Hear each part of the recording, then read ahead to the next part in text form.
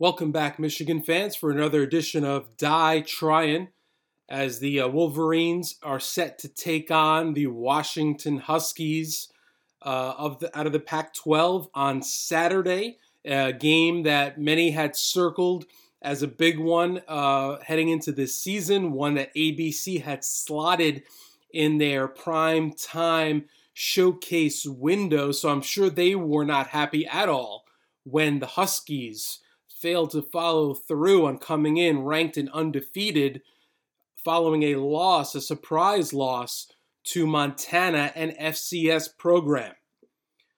Let's take a look at some of the things that you should keep an eye on for the Wolverines in this contest.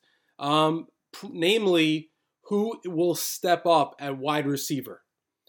Obviously, the biggest loss from last week's game, one which was, I'm not going to say a perfect effort, but everything you could have expected and wanted, right?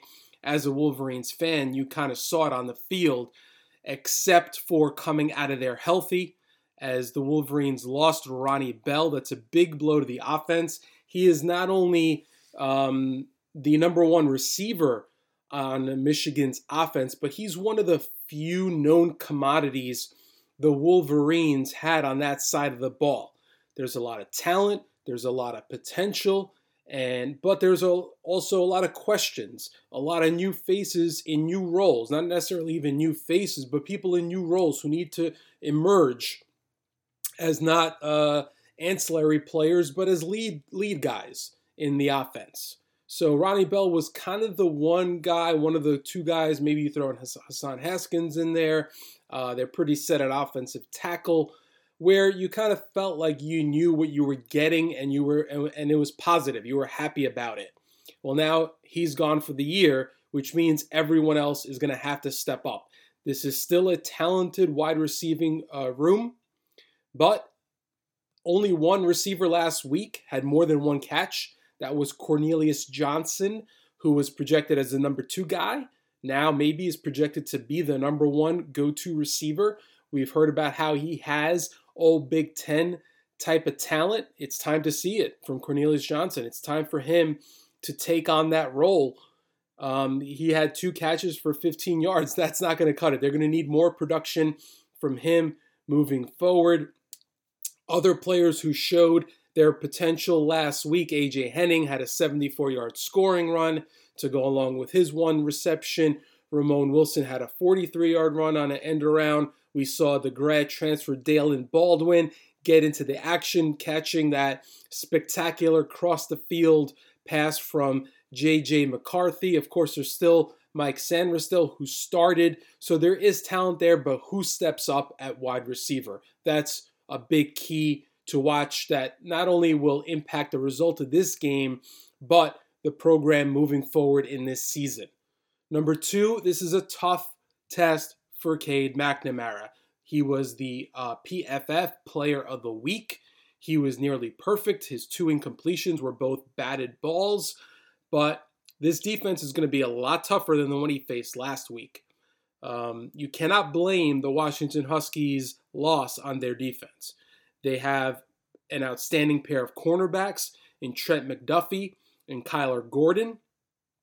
McDuffie particularly grades out very high in his ability to cover outside the hash marks. He is also one of the better tackling cornerbacks in college football. And then they also get after it with a pair of dynamic edge rushers, Zion, I'm going to butcher this name probably, but Tupa Ola Fatui and Ryan Bowman. Bowman has kind of been inconsistent. More was expected from him. But Tupa Ola is a guy who had 3 strip sacks last season. So protecting the football is going to be very key. Ball security is going to be very key for Cade McNamara. You do not want to make a big mistake against a team that struggles to score points. And that leads us to the next thing. Can we see some more shutdown defense from Mike McDonald's bunch? This Washington team scored just 7 points last week. None after the first possession. They average only 4 yards per play. It's almost hard to believe that they were able to do that against an FCS foe. The numbers are really unacceptable and stunning.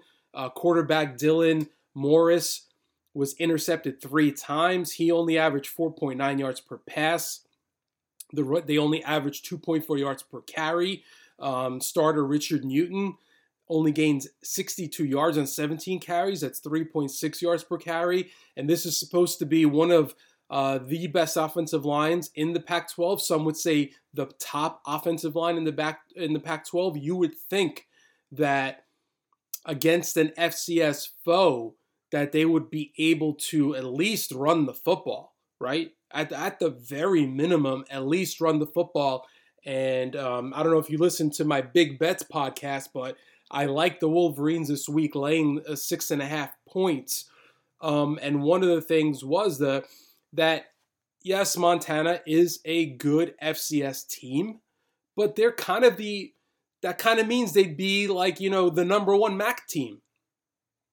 So when Michigan plays a MAC team, even if it is the number 1 MAC team, you're expecting to win and win comfortably, right? So judging by that, judging by the quarterback's Dylan Morris's past history and his struggles of being effective as a downfield passer, this conservative offense, this should be an offense that Michigan bottles up on Saturday.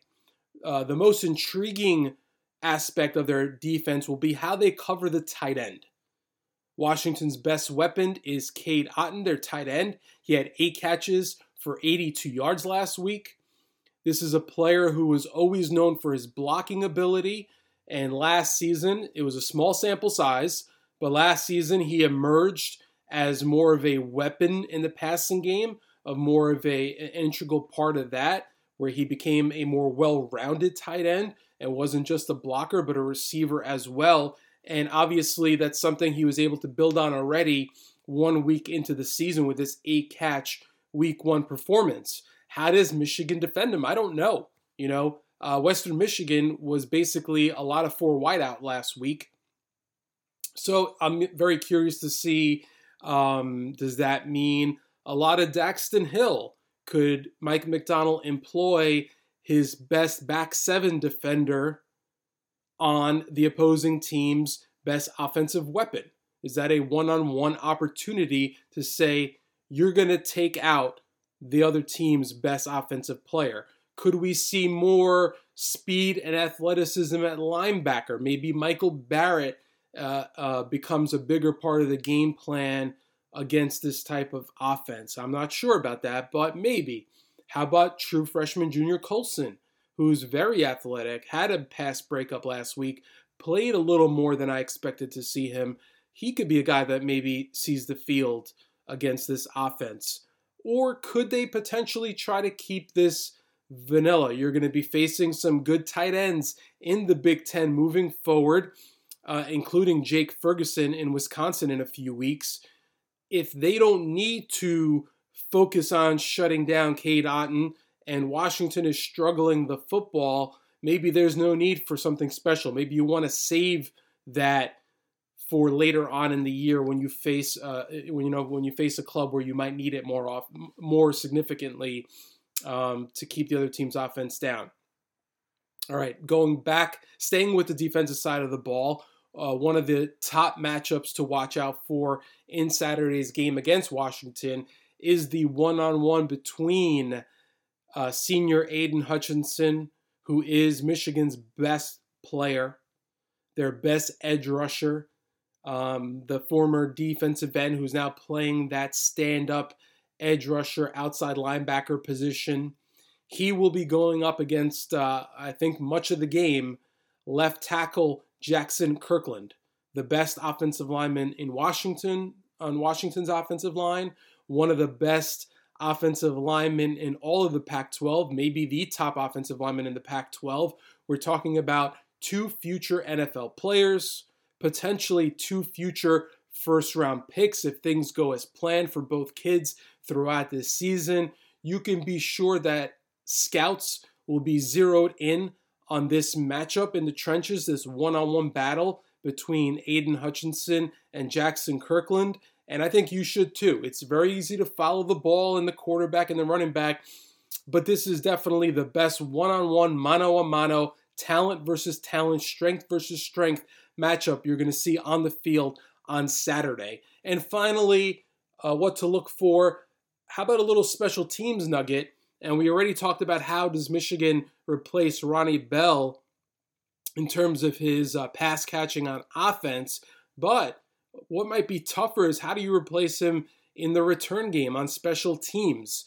This is where he was injured, unfortunately, because you needed him out there returning the ball on special teams. He had an impressive 31-yard punt return that set up a touchdown, put the Wolverines in Western Michigan territory and set up the scoring, set up the offense very well.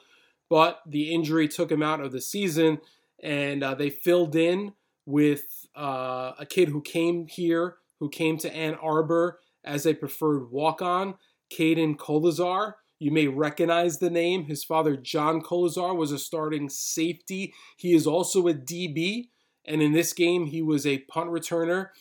And, he was a punt returner. He didn't do a lot of the returning. He fielded a few punts. Fair caught them. As I'm watching the game and you see, A.J. Henning take an end around and going 74 yards to the house, I can't help but think, hey, I would love to see what Henning could do with a little space returning a punt in the open field using that, after the catch ability, which is basically what a punt return is, right? It would be wonderful to see him back there. And I think the team would like to see him out there. I saw a quote from him where he talked about how it's not easy catching the ball. Well, I got to tell you, it may not be easy, but it's critical because if you don't catch it, it doesn't matter how dynamic you are once you get your hands on the football. So I think a lot of it is going to be about the comfort level of the other candidates, starting with A.J. Henning. Harbaugh talked about how effective Colazar is as a blocker, as how effective he is as a rusher in the punt game. So I think it behooves Michigan to find someone else, not only because it improves their return game, their returner specifically, but by putting Colazar back where you can use him, he's one of their better special teams players. So you're taking away from his strengths by making him a punt returner. Other candidates are Ramon Wilson, who also had a big, similar to A.J. Henning, had a huge run on an end around. You have Blake Corum, who had that, I believe it was a 79-yard kickoff return. So we know what he can do in the open field. Corum did have, I believe, one punt return last year, which he muffed and recovered. So that could be why we haven't seen him back there. And then finally, Mike Sanderstill, you figure, has to be another kind of candidate. We've seen him return kickoffs. He's that slot guy who has that similar type of skill set that you look for in a punt returner. All right, so those are the things to watch for in Saturday's game. I'm going to give you a prediction. I was pretty close last week. My prediction was Michigan 45, Western Michigan 17. I was off by a handful of points as the Wolverines took that one 47-14. This week I'm predicting a 31-13 win for the Michigan Wolverines over the Washington Huskies to send the Huskies to 2-0 as Michigan improves to 2-0 in out-of-conference play, and a victory that maybe should get them a little more respect into the polls. Maybe they could crack the top 25 with an impressive effort against the Power 5 team under the bright lights in Ann Arbor. Thanks for joining me today. I'm your host, Daniel Mogollon. You can find me on Twitter at Dan the Sportman. And from there, hopefully we're going to get this podcast on iTunes by next week, so you can listen to there, iTunes and all those other places, Stitcher, Google, Spotify, all those other places you may be using podcasts. But until then, we're just posting it on the site, and you can find it. You can find the link through Twitter, and you can listen to it directly on Twitter. So we got the score: Michigan winning 31-13. Go Blue. Talk to you next week as we wrap up Saturday's game.